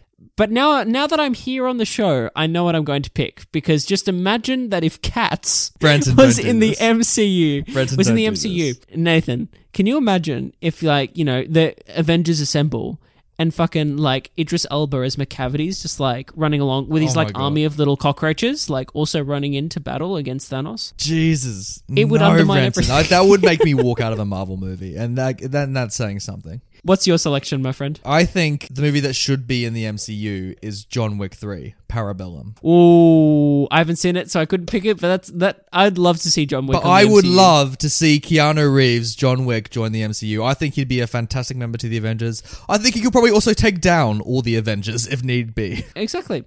He's a good substitute for Black Widow. He just kind of slots right in there. You know, he can take the place. You know, passing of the torch, and I think the job, like this whole secret organization of assassins, it kind of matches the kind of conspiracy thing of the MCU. I think it would work perfectly. Absolutely. So, which movie do we want to choose? Which one do we think should be in the MCU? Cats or Wick? I think that it should be John Wick. I think that Keanu in the MCU is just the best fit. That sounds wonderful. I know I do not want to see those cats anywhere near the MCU, so they are definitely not winning. Yeah. Meow. Meow. Brenton, what was the best beard in a 2019 movie? This was a tough one. There were a lot of beards. We love a good beard on this podcast. Close runner-up was El Camino, was Jesse Pinkman's beard at the start of El Camino. He had a good beard, didn't he? Ooh. He had a dirty beard. Yeah, very it was a good dirty beard. But my pick is actually going to go to The Lighthouse. Oh, yeah, Willem Dafoe. Whoa. Willem Dafoe's masterful beard that he has in that film. Goodness me. Shout out to Robert Pattinson's Mo. Like, he rocks a good Mo in this movie. He does. He looks good in that film. Yeah. Yeah. Good. But God, Willem Dafoe, that's a proper old sailor's beard, you know what I mean? Like...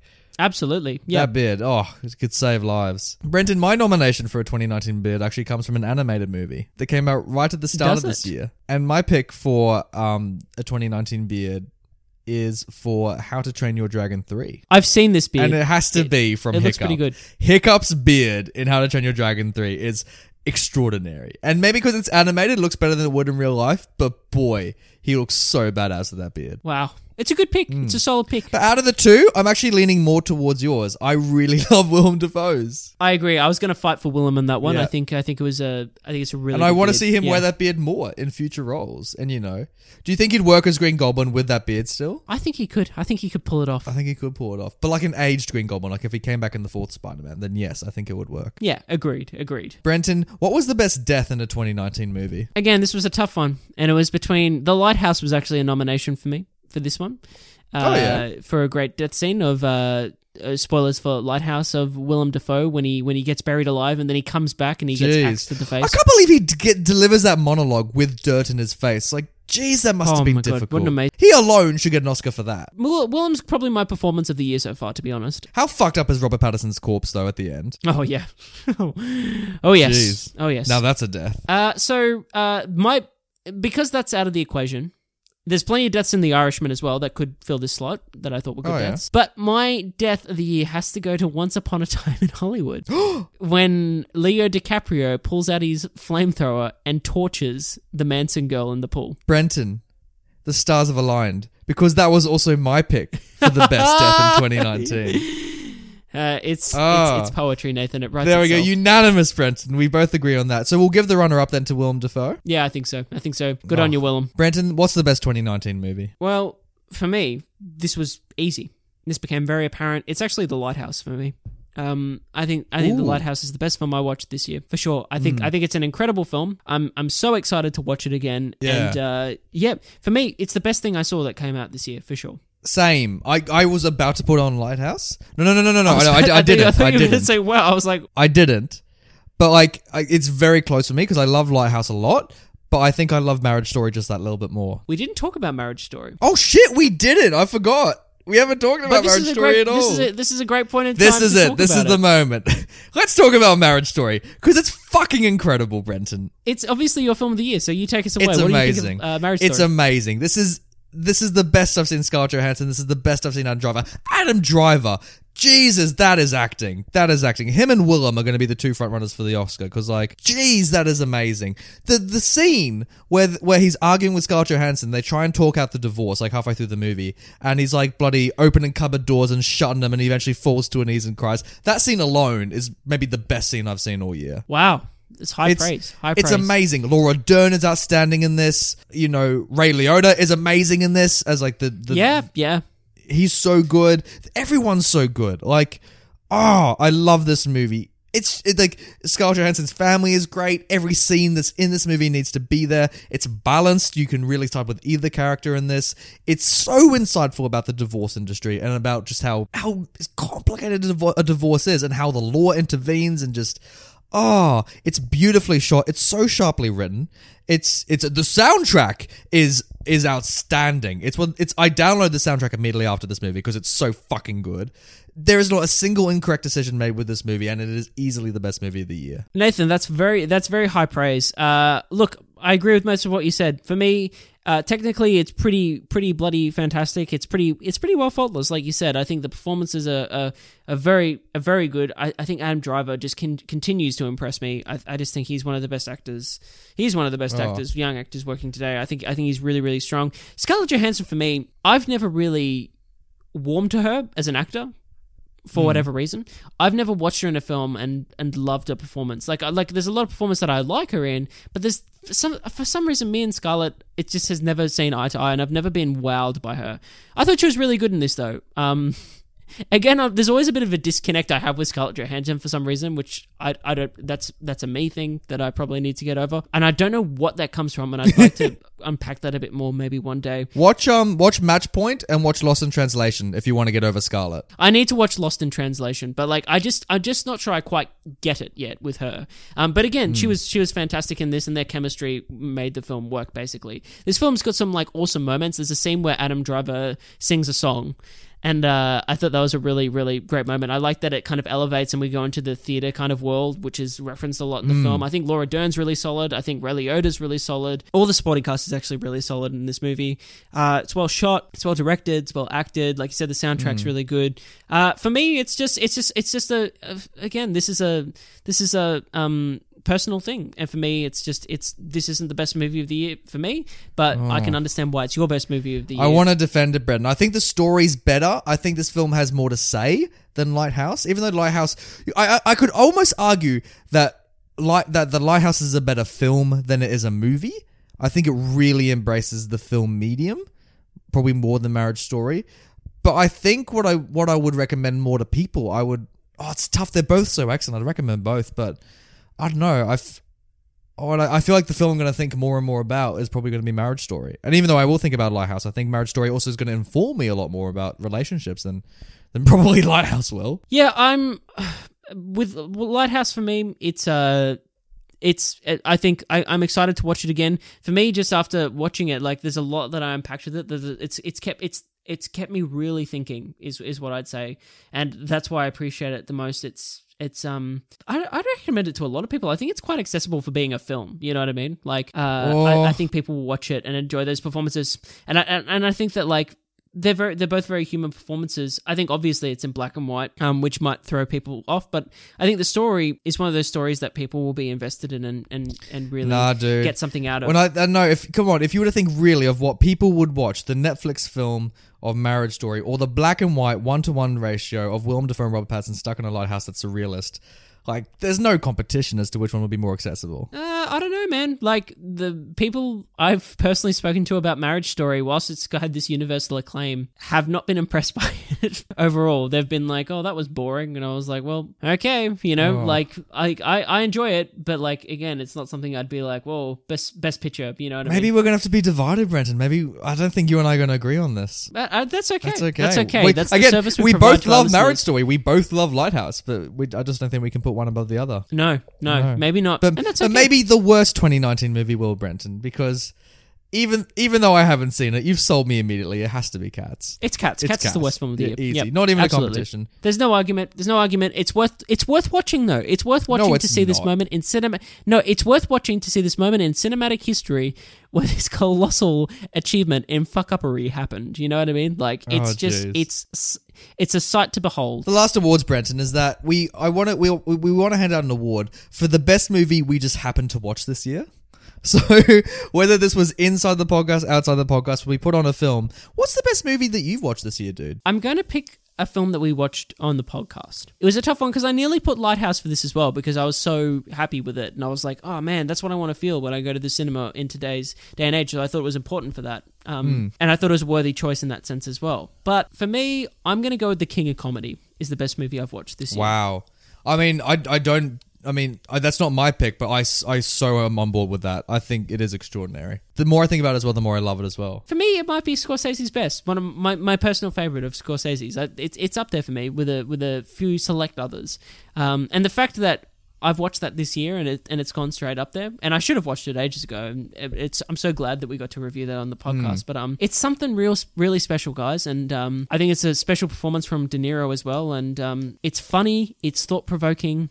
It's dramatic. It's everything a movie should be. Yeah, exactly. It's entertaining. It's great. Brenton, my pick for this year, it's a film from 1968. Oh, it's a Spanish film, and it's called The Party. You've mentioned this to me before, but keep going. I think off air, and what the premise is, it's easily the best movie I've seen this year. And I don't know if it is for everyone, but what it is, it's about aristocratic or the bourgeois kind of class of Spanish people in Spain. And they're throwing this party, and it goes like all night. They pull like an all-nighter, and it goes off. And they're all about middle-aged, and it's all a bunch of couples. And they realize for whatever reason that they actually can't leave the room that they're partying in. Every time they try and leave the room, they just somehow they think of something else to do instead, and so they keep staying in the room. And the film just escalates into madness from there, and it is so genius, and it's probably the best deconstruction on class I've seen in a movie so far. I haven't seen Parasite, sadly. Wow. But it is so sharp on what it has to say about class. The performances are outstanding, and even though it's in Spanish, even though it's like shot way back in the day, like I think it still looks gorgeous, and it sounds beautiful. And I think, and just the horror and just the deprecation these characters go through, it is moving. And I finished the film, and I just can't stop talking about this movie to people I know. I think about it consistently, and just Wow. and it fucks your mind like. And at the ending of this film as well, and it's funny and it's sad, like it's a great time. And if you can find a copy of it, I implore you to do it because 1968's The Party. Well, I'll definitely have to check it out. Yeah, it's a good time. You've sold me, Nathan. Yeah. It sounds good. Brenton, what's the worst movie you happened to watch this year? Mate, it's Cats. Cats. Like it's Cats. Sorry, like it kind of that overshadows everything. It really You know what I does. mean? That there's no competition. Brenton, I haven't seen Cats. So the actual movie I watched, the worst one I watched this year, and you're gonna laugh at this, I can tell, was Moulin Rouge. Moulin Rouge is in Baz Luhrmann's Moulin Rouge. Yes, by a mile. Why was it bad? It's just Tell so me. terrible. It's got the most almost as you know what? There's a lot of parallels with Cats. It's got the most bare bones plot. It has the most outrageous musical numbers. It's so ludicrous. It's so hyper realized. I feel like the whole movie's on cocaine. And like it's just got nothing to say. The performances are god awful across the board. And like I watched it with my friend Michaela. She came over one night and we just said, let's watch Moulin Rouge. And we couldn't finish it. We got like maybe an hour in and we both turned and we said, we physically cannot do this anymore. At least you finished Cats, but then again, you were in a cinema. It's horrendous. Are you a fan of this movie? Yeah, I really like Moulin Rouge. Why? It's so bad. What is going on in that movie? And everyone's trying to it's a good movie. Everyone's trying to have sex with Nicole Kidman, and she's being intimidated and scared, and everyone's just like laughing and giggling, and fucking Jim Broadbent as like because Moulin Rouge like killed the award season that year, and was very well received and was very popular. And for me, it's like Baz Luhrmann's love letter to the musical film. Like, I feel like this would be an amazing stage show, but as a film, Jesus, it's just. I had no idea what the fuck was going on the whole movie. I'm like, what is happening? It feels like the weirdest mind trip. I will agree that it's cinema in excess. Like, I agree with that. But I think that's part of its charm. And I think at its core, it's this very kind of simple love story between between two great lead actors. That's what I haven't seen it in a couple of years, but I watch it every now and then, and I really enjoy it. I don't know when that thing turns 20 years. I don't think we're going to review it because I do not want to watch that shit again. But boy, does it not hold up in 2019. And that's my thesis for this podcast. I definitely disagree, and I've always really liked Moulin Rouge, and I probably will continue to do so. It makes me want to watch it again, actually, because I need to watch it again to be like, maybe I'm out of touch. Off. But I watched it a couple years back, and I still had a great time. Nah. No, and I've seen posters for this movie for years, like in schools and in like, I don't know, fucking bedrooms, I don't know. And there's people praise it, and I finally sat down to watch it, and it like died. Like it withered and it died on its first gasp of air, Brenton, and like, I just haven't been able to forgive it since. Well, Nathan, we agree to disagree once again this episode. That's all of our awards. That's all of it. And Brenton, that was 2019 in review. That was 2019 in review. What a year, Brenton. What a year of cinema. What a year that was 2019. And thank you, our listeners, for sticking with us for 2019. Especially for this episode. Arguably probably the longest we've done. Arguably the longest. We'll see in the end. But guys, for us 2019 was a fantastic year. Yeah. But going forward, 2020, it is going to be even... Yeah. I don't know if you guys have seen yet, but... if you do, and if you would, you can check out our Instagram page. We have an Instagram now. Spanking new. Ooh, Nathan. Brenton, it's so shiny. It's all set up. We're going to shake up the podcast because our goal for this year is that we want to hear more from you. We want to talk to you more. We want to get involved with you more. So we're bloody shaking up the social media. Check out our Instagram. It's in all the links below. We got a brand new YouTube. Check it out. We